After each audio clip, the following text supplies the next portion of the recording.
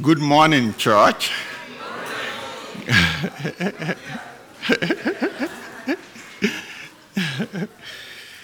Let us pray.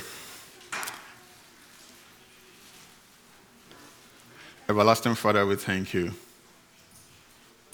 for your love and grace.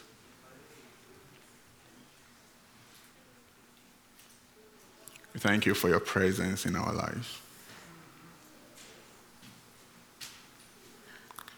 Collectively, as your children this morning, we pray to you as our Father to give us an understanding of your word, to show us who we used to be, and to help us to open our eyes on what you have done for us and what we have become in you. Thank you, everlasting Father. In Jesus' mighty name, amen.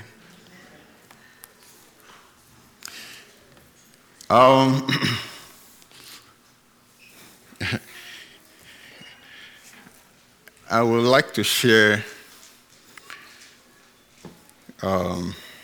with us this morning about a familiar passage. It's not a new one. I'm very sure we've heard the story before so many times. Some of us, we were born into the story. And before I proceed, I would like to appreciate the opportunity to stand before the people of God this morning. When you receive a text message or a call from Brother McDonald, all of a sudden, your body become all ears, like you start listening to all God's messages, And that's how I feel sometimes. So this morning, we will be doing a little reading, and also I would like to share my thought on what we've read. So the title is A Father and His Sons.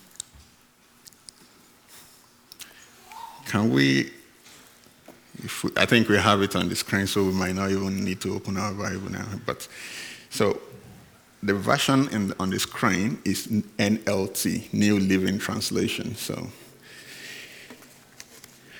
I will read from here. Tax collectors and other notorious sinners often came to listen to Jesus teach.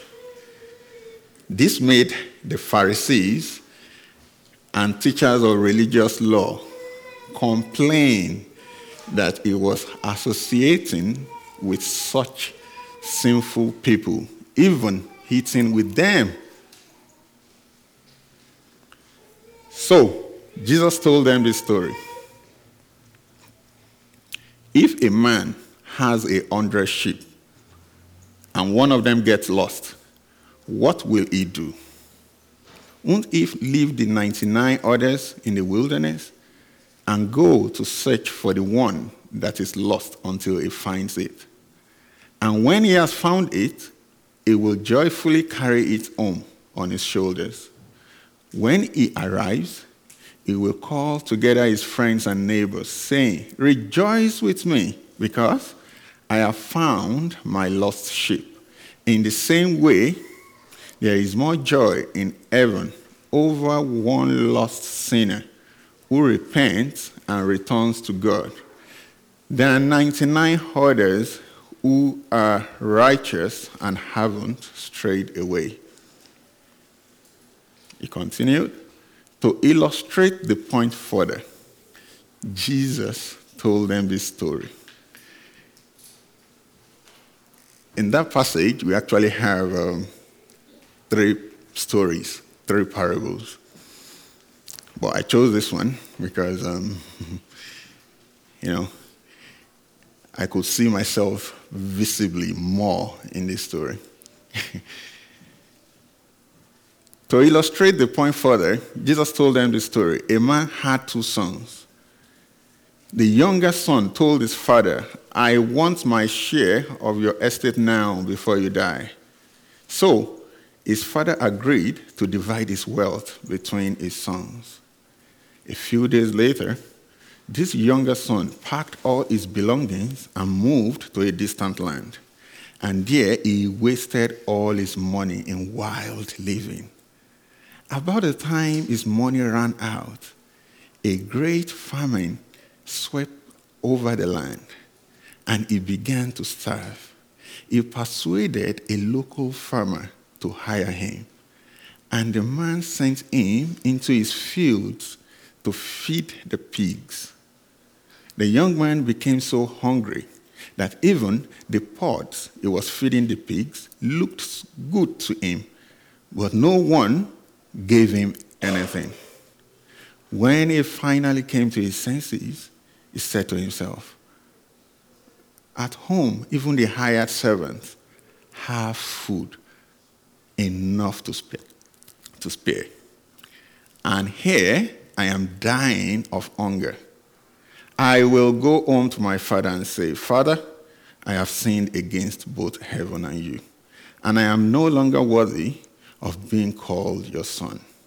Please take me on as a hired servant. So he returned home to his father, and while he was still a long way off, his father saw him coming. Filled with love and compassion, he ran to his son, embraced him, and kissed him. He said, his son said to him, Father, I have sinned against both heaven and you. I'm no longer worthy of being called your son. But his father said to the servant, quick, bring the finest robe in the house and put it on him. Get a ring for his finger and sandals for his feet. And kill the calf we have been fattening. We must celebrate with a feast. For this son of mine was dead and has now returned to life. He was lost, but now he is found. So the party began. Meanwhile, the older son was in the fields working. When he returned home, he heard music and dancing in the house. And he asked one of the servants what was going on. Your brother is back, he was told, and your father has killed the fattened calf. We are celebrating because of his safe return. The older brother was hungry and wouldn't go in. His father came out and begged him. But he replied, all these years I have slaved for you and never once refused to do a single thing you told me to. And in all that, you never gave me one young goat for a feast with my friends. Yet, when this son of yours comes back after squandering your money on prostitutes, I wonder who told him that, you celebrate by killing the fattened calf. His father said to him, look, dear son, you have always stayed by me, and everything I have is yours. We had to celebrate this happy day, for your brother was dead and has come back to life. He was lost, but now is found. Okay, so that's the passage, and like I said, it's not a new passage. It's not new. I don't think it's new to most of us here. And my objective is to refresh our minds and possibly extend it. You know, maybe we can find something new on it that is going to help us on this journey. So what triggered this parable from Jesus Christ?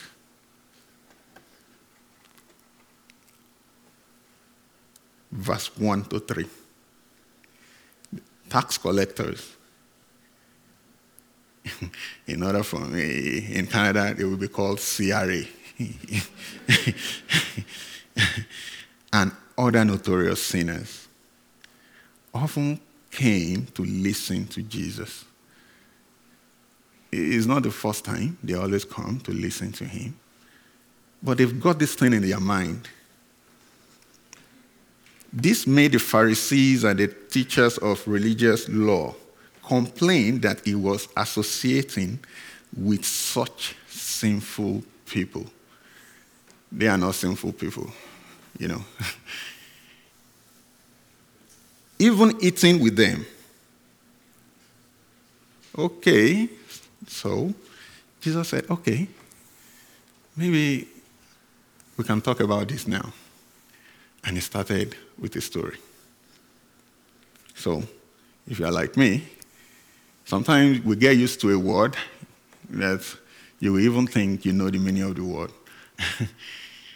And you will you will keep saying the word, and one day someone is going to ask you, what's the meaning of that word? And you're like, Do you know, I actually thought I know the meaning. Parable is a common word in the gospel of Jesus, in the gospel. So, I've heard a lot about parable, but I never, sat myself down to ask, what is the meaning of parable? We are so used to it. So, a parable is a simple story used to illustrate a moral or spiritual lesson, as told by Jesus in the Gospels. A Nigerian preacher once described it as an earthly story with heavenly meaning. So, why did Jesus tell them this story? Jesus saw it as an opportunity to pass a message about God's unconditional love and his grace. That if we can connect to it through the humility and repentance of our hearts, we will be rewarded. In Matthew chapter 5, verse 17, Jesus said, "Don't misunderstand why I have come. I did not come to abolish the law of Moses or the writings of the prophets.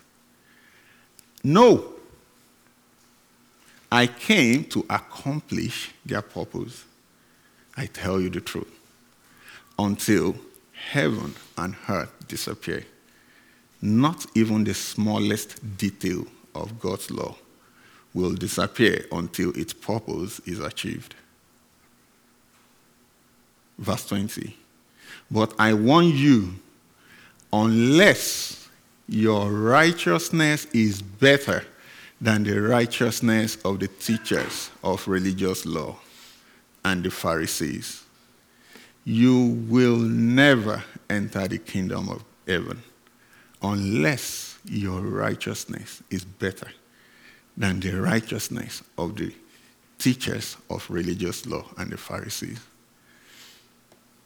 you will never enter the kingdom of heaven." So, there is a better righteousness. These people, the Pharisees and the Sadducees, they have their differences, but they have something that is very common between them. They are both experts of the law. But here, Jesus is telling us that unless your righteousness is better than the righteousness of the teachers of religious law and Pharisees, you will never enter the kingdom of heaven. In other words, as an expert of the law, that is still not sufficient to enter the kingdom of heaven. So, what's the righteousness Jesus is talking about? Let's start with the younger son. I want my share of your estate now before you died. That's a very strong one. And while preparing this, what keep coming to my mind is the guy sound like, I'm done with your authority. As a matter of fact, are you not going to die? Can you just get me my stuff now? Like, if you want to live forever, that's your problem. Just get me my stuff now. I want to be independent. I want to have a full control of my life, and I want it with my own share of your wealth.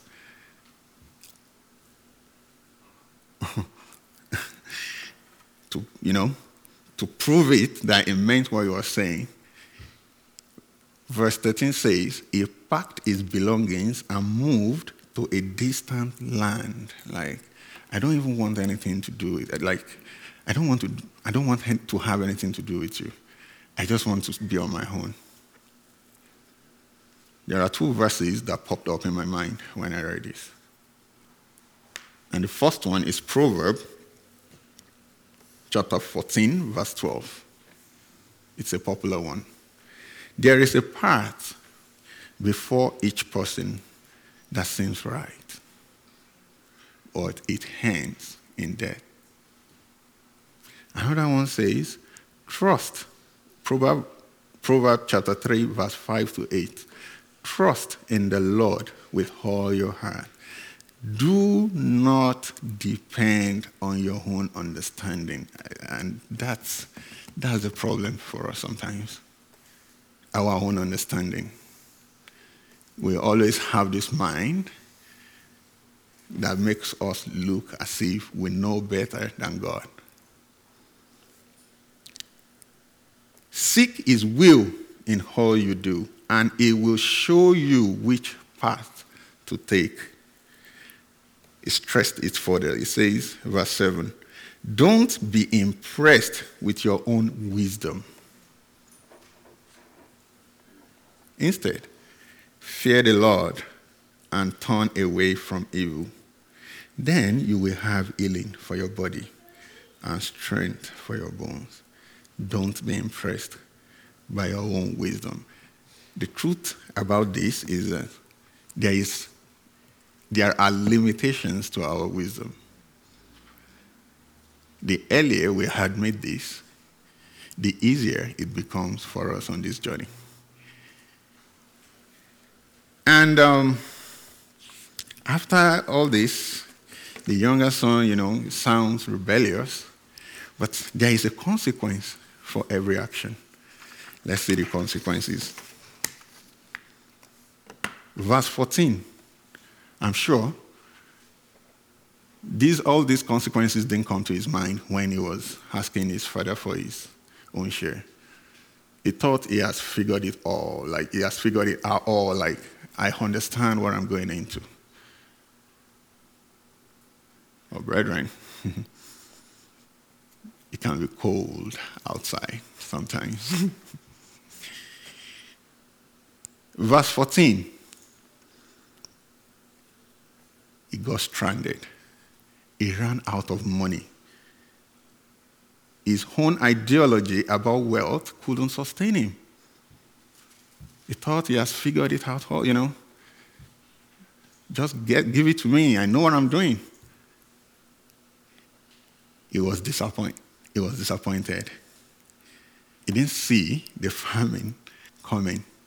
A great famine swept over the land, and it began to starve.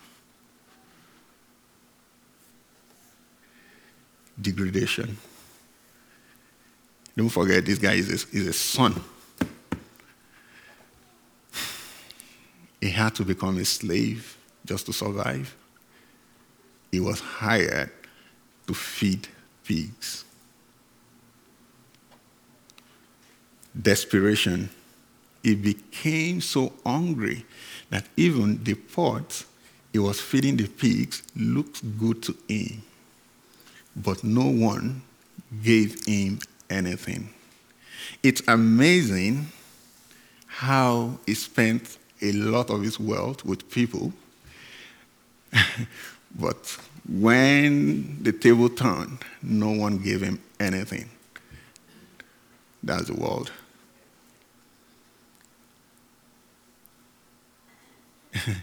If you're a football fan, maybe soccer, as it's called in Canada, you will know that you are only as relevant to the fans when you have no injuries and you are performing to their expectation.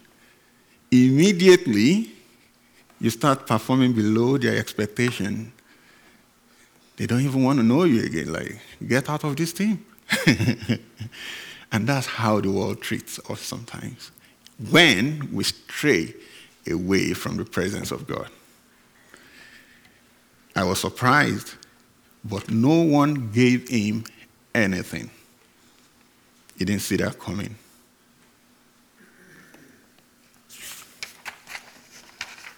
So, what did he do?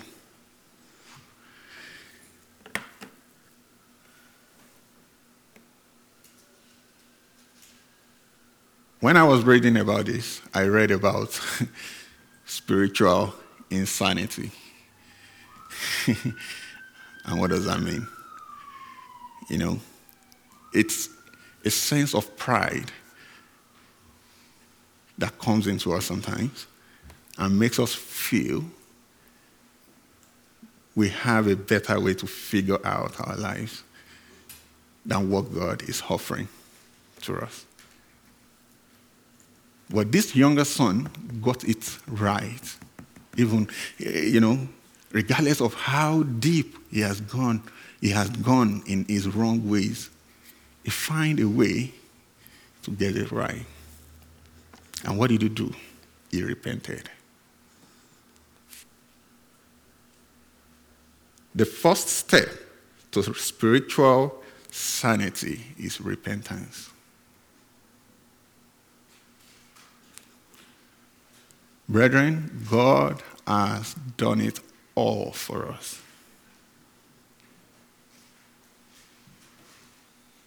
How much are you willing to repent from your wicked ways, from that evil ways? He's our Father. He loves us. John 3:16 says, "For God so loved the world," that includes you and I, "that he gave he gave it all because he loves us. And that whosoever believes in him shall not perish." That's a promise. If you can try to believe in him, you will not perish.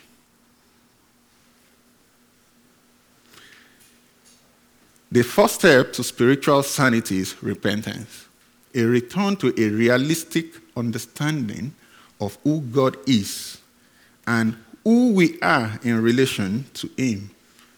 It's an act of humility.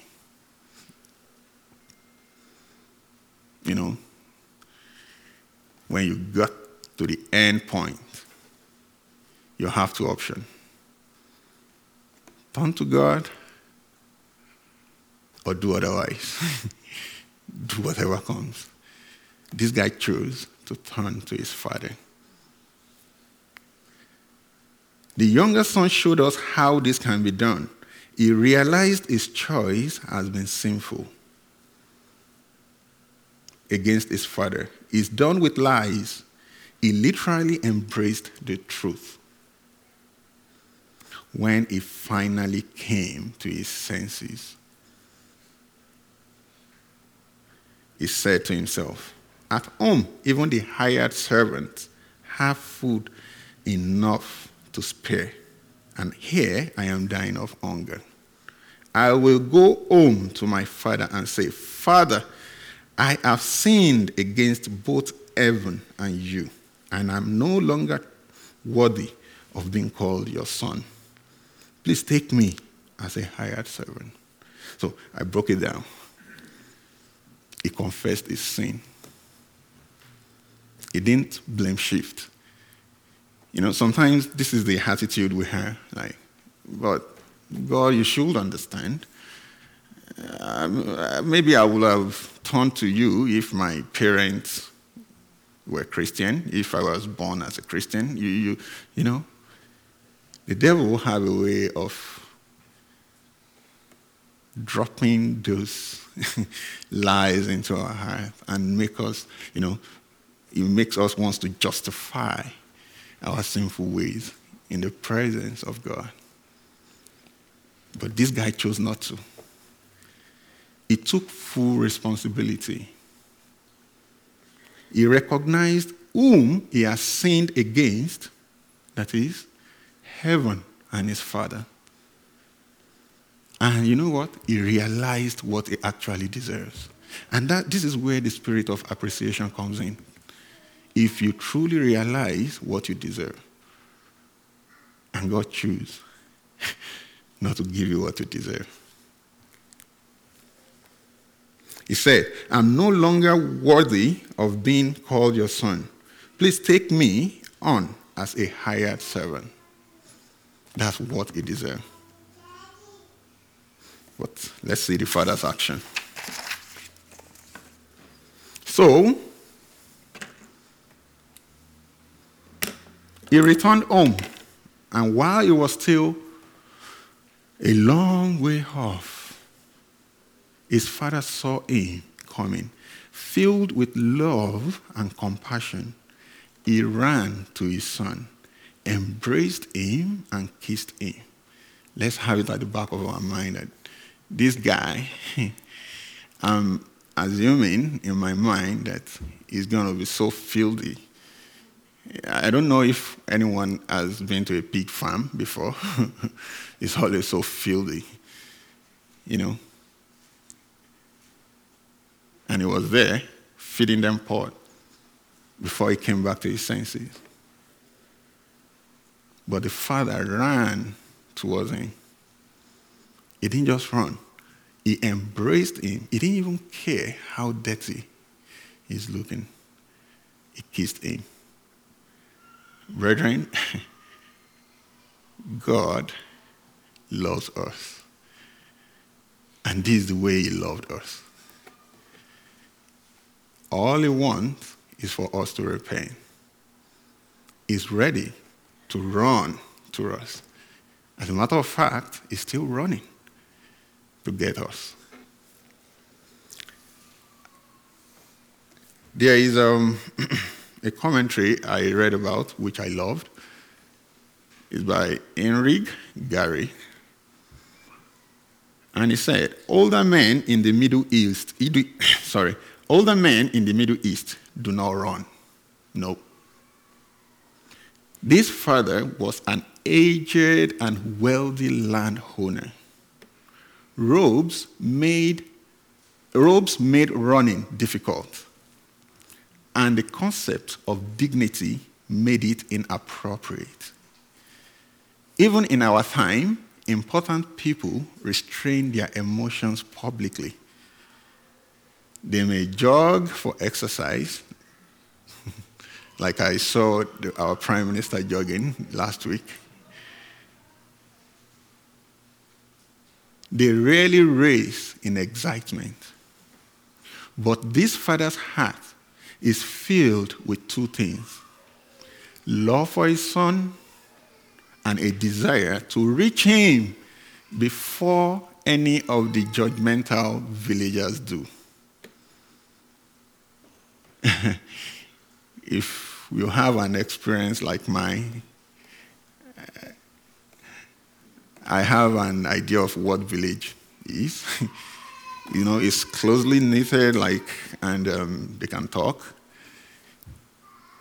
They could have started talking like, are you not ashamed of yourself? You even have the mind to come back home. But the father ran before any of them could reach him to embrace him and to kiss him.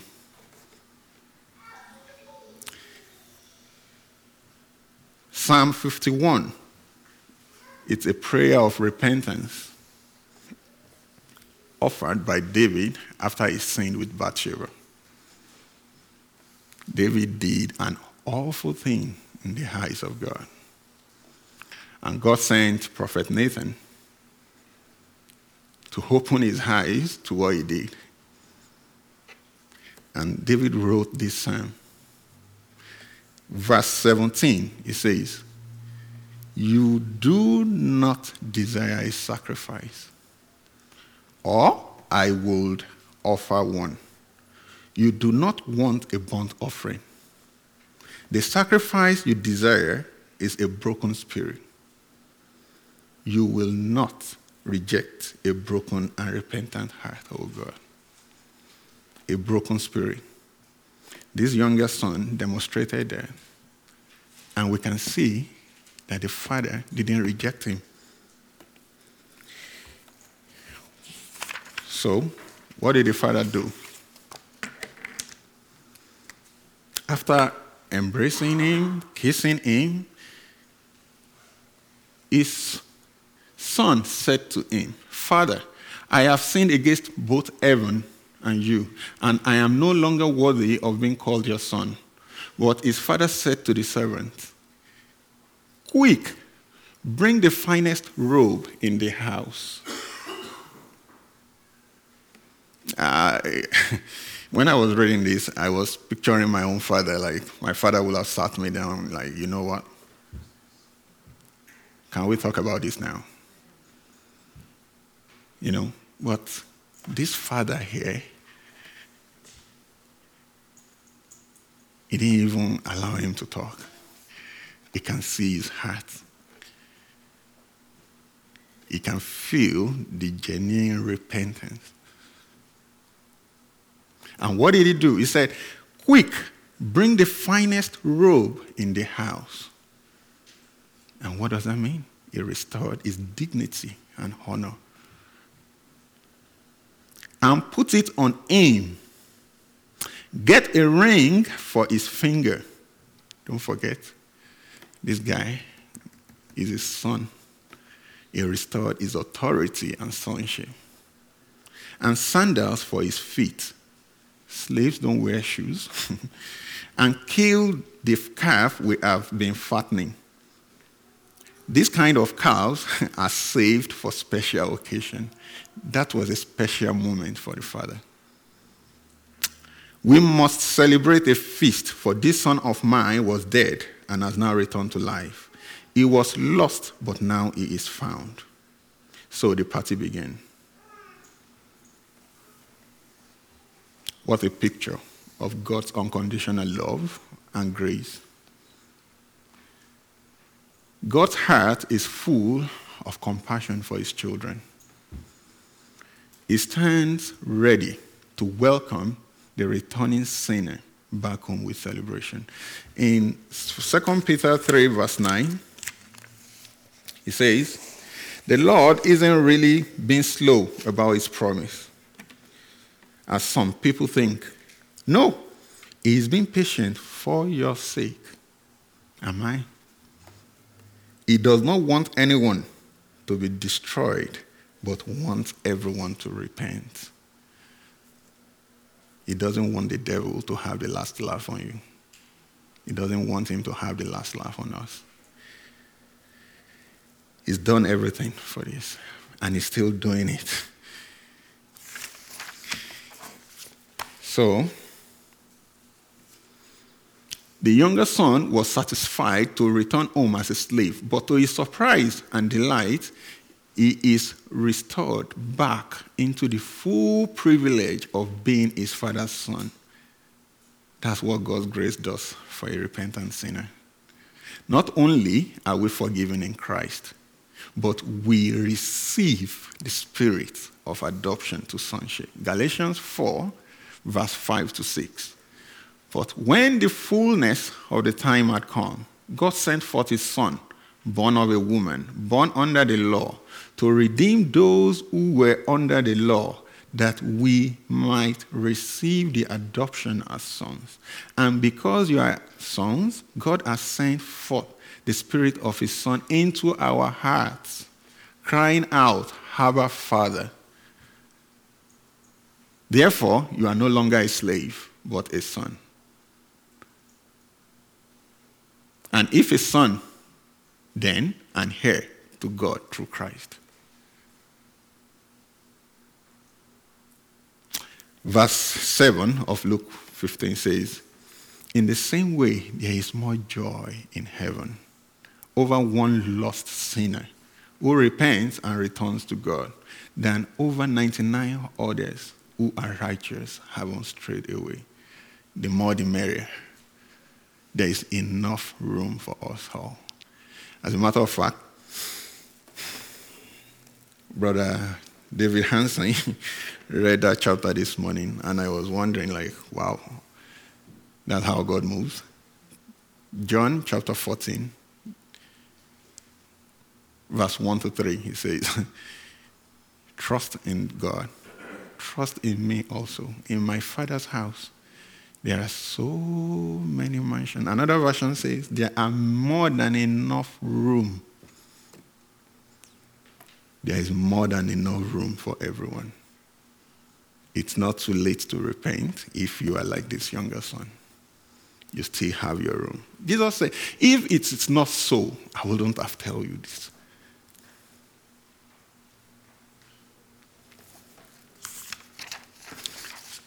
Let's see from the older son's perspective. The self-righteous one. Meanwhile, the older son was in the fields working.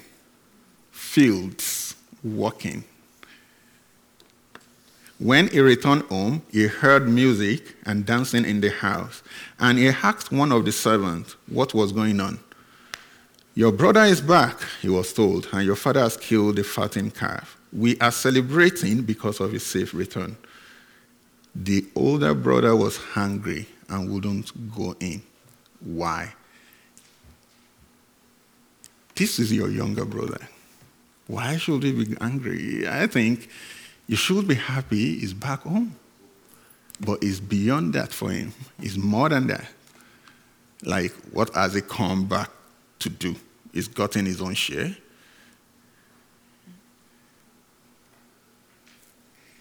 But he replied, all these years I've slaved for you. Uh-oh. You are a son. You are not a slave. And never once refused to do a single thing you told me to.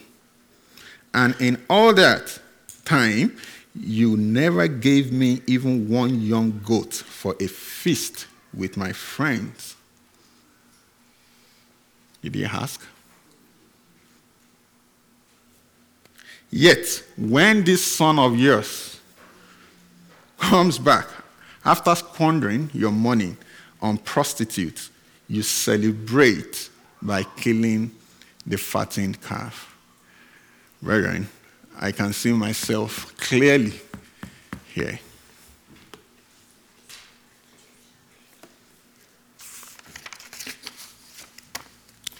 So, I stumbled on this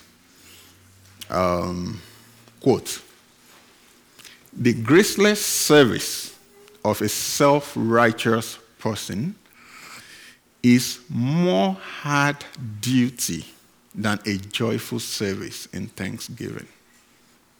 But he replied, all these years I have slaved for you, and never once refused to do a single thing you told me. And in all that time, you never gave me one young goat for a feast with my friends. The truth is, the story of his younger brother revealed what's going on in his heart. One of the common quotes here is, the heart of the matter is the matter of the heart. The older son believed so much in himself and his ability to keep up with the law. I want us to, remember how this story started about the Pharisees, the sinners, and Jesus was like, okay, I'm going to tell a story.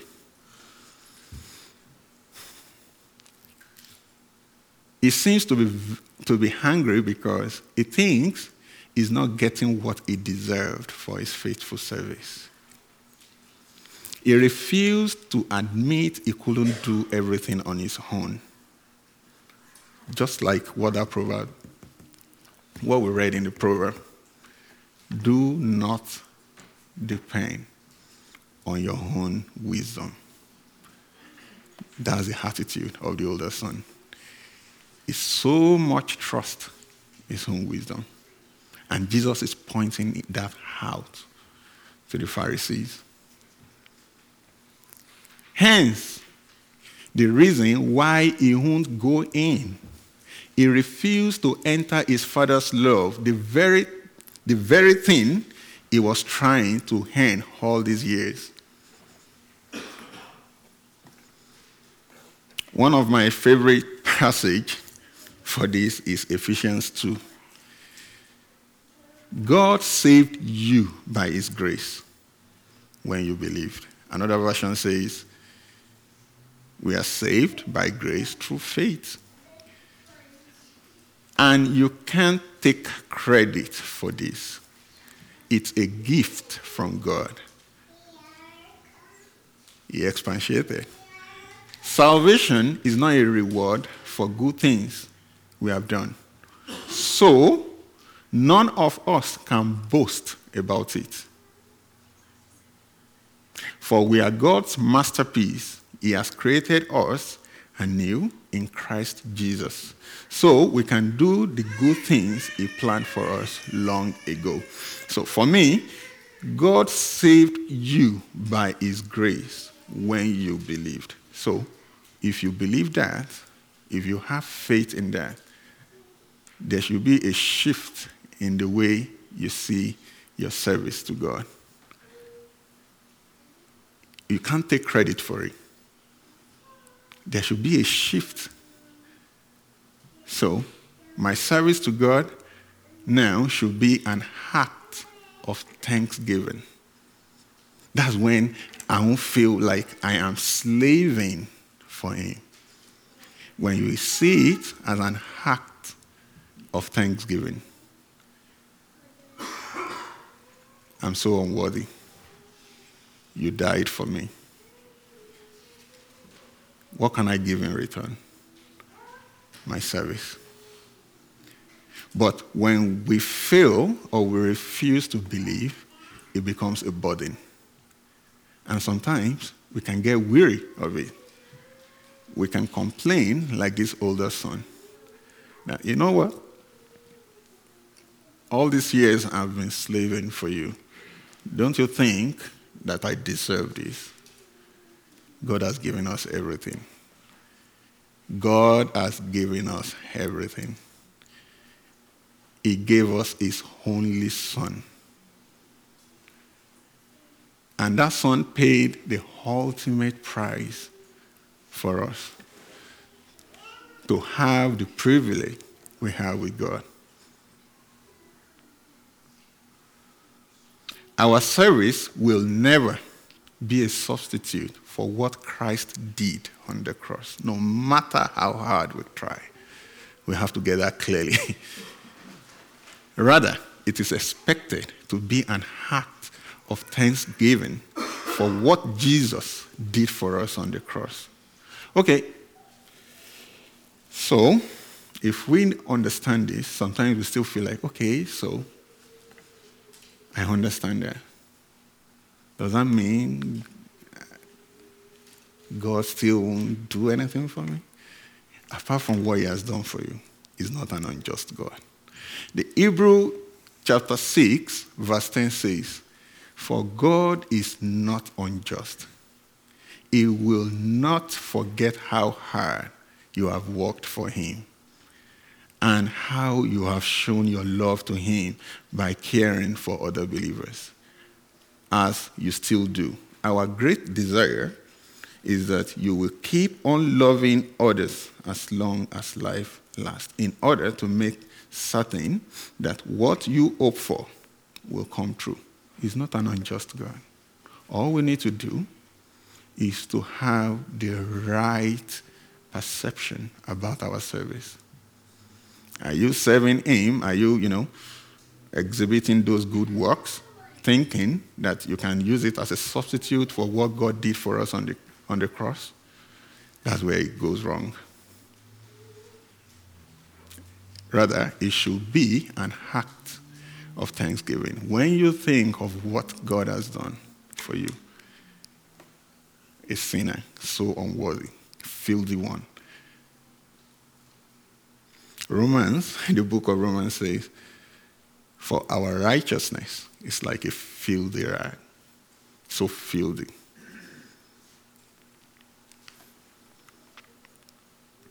The older son, he wanted judgment. Like, this son of yours, he doesn't even want to associate himself with him. This son of yours comes back after squandering your money on prostitutes, and you celebrate by killing a fattened calf. He couldn't wrap his head around the fact that his father could love unconditionally, could welcome this son of his back home. He would have loved it if the father said, get out. I don't want you in any longer. Probably the Pharisees will have enjoyed the story better that way. But God showed us the quality of his mercy and grace. And in James chapter 1 verse 20, it says, human hunger does not produce the righteousness God desires.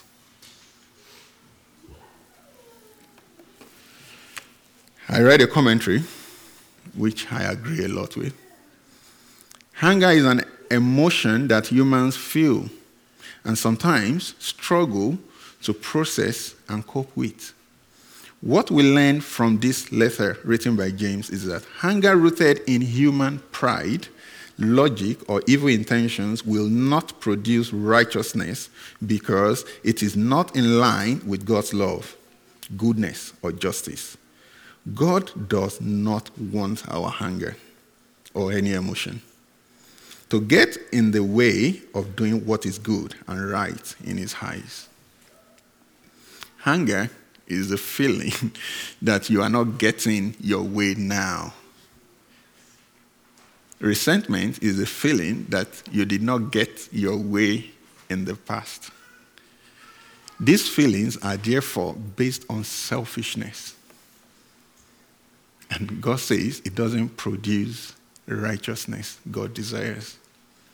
Matthew 23 verse 23, when Jesus was talking and scolding the expert of law, what sorrows await you, teachers of religious law, and you Pharisees? I think I heard this again this morning from Brother Hansen. Hypocrites, you are careful to tithe even the tiniest income from your herb gardens, but you ignore the most important aspect of the law: justice, mercy, and faith. And that's what Jesus Christ is trying to introduce to these two sets of people. You should tithe, yes, but do not neglect the more important things. I'm running out of time. So, what was the father's reaction to the older son? His father said to him, look, dear son, you have always stayed by me, and everything I have is yours. We had to celebrate this day, for your brother was dead and has come back to life. He was lost, but now he is found. The father's words are corrective in several ways. The first one is he tried to let him know that, you know what? This relationship, father and son relationship we have, is not based on your performance. You are always with me, and everything I have is yours. He also tried to restore back the love of his younger brother into his heart. He says,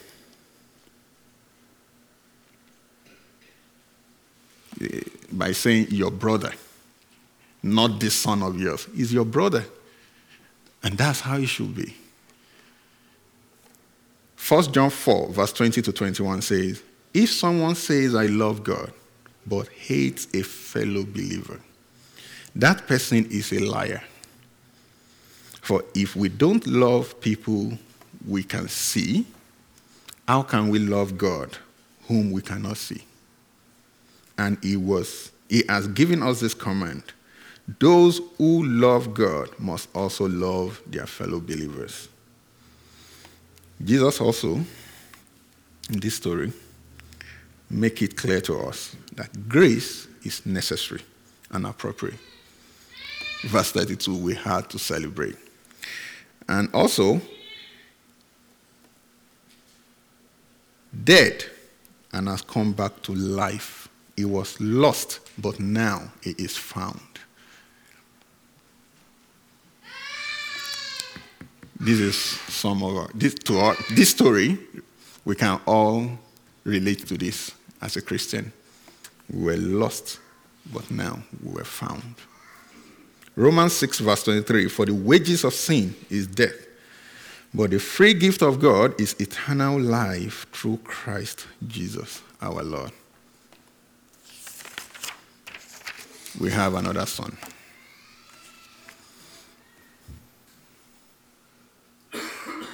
For unto us a child is born, and unto us a son is given. If we've been paying attention, we will know that this story is being told by a son.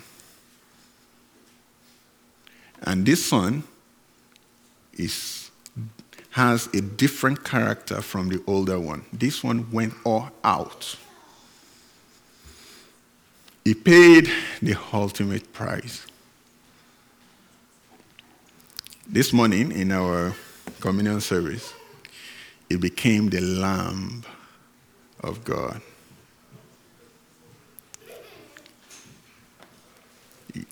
He did that to bring us back to the presence of God, to reconciliate us back to our Father, to redeem us from snare of death.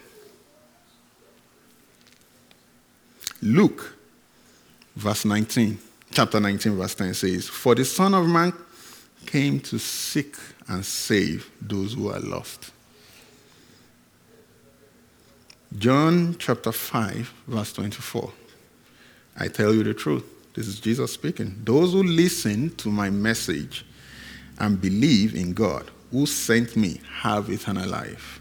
They will never be condemned for their sins, but they have already passed from death to life.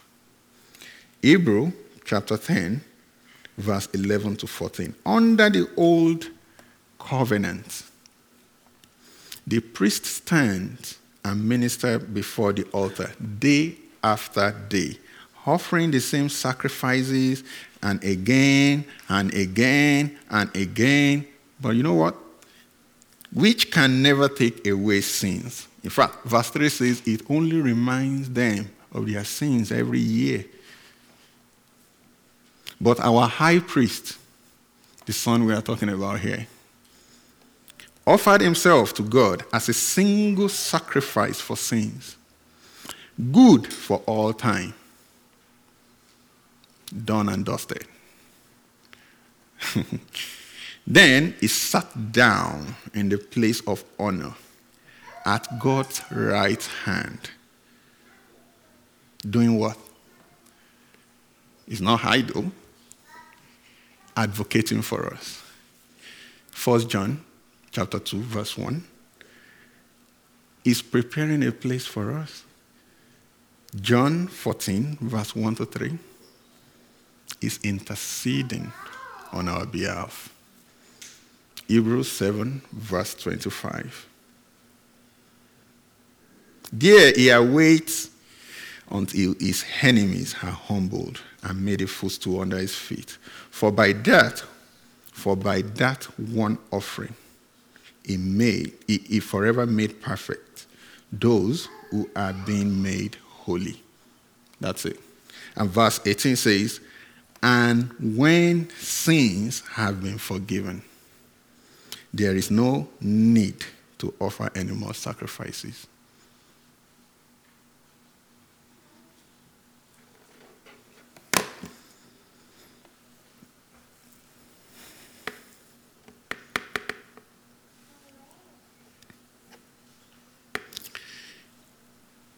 If you wouldn't mind, I have just a chorus. And if we can collectively sing it as an act of worship and thanksgiving, He has done everything for us. This song is still out there. As a matter of fact, 2 Peter 3 verse 9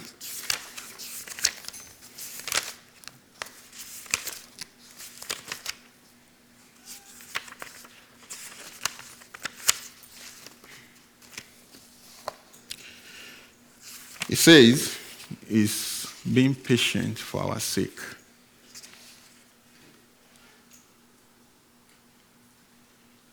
He doesn't want anyone to be destroyed, but wants everyone to repent.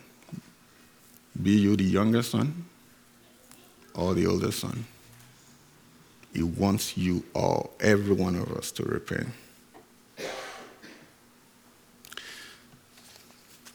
Thank you, Lord, for saving my soul. Thank you, Lord, for making me whole. Thank you, Lord, for giving to me thy great salvation, so rich and free. Thank you.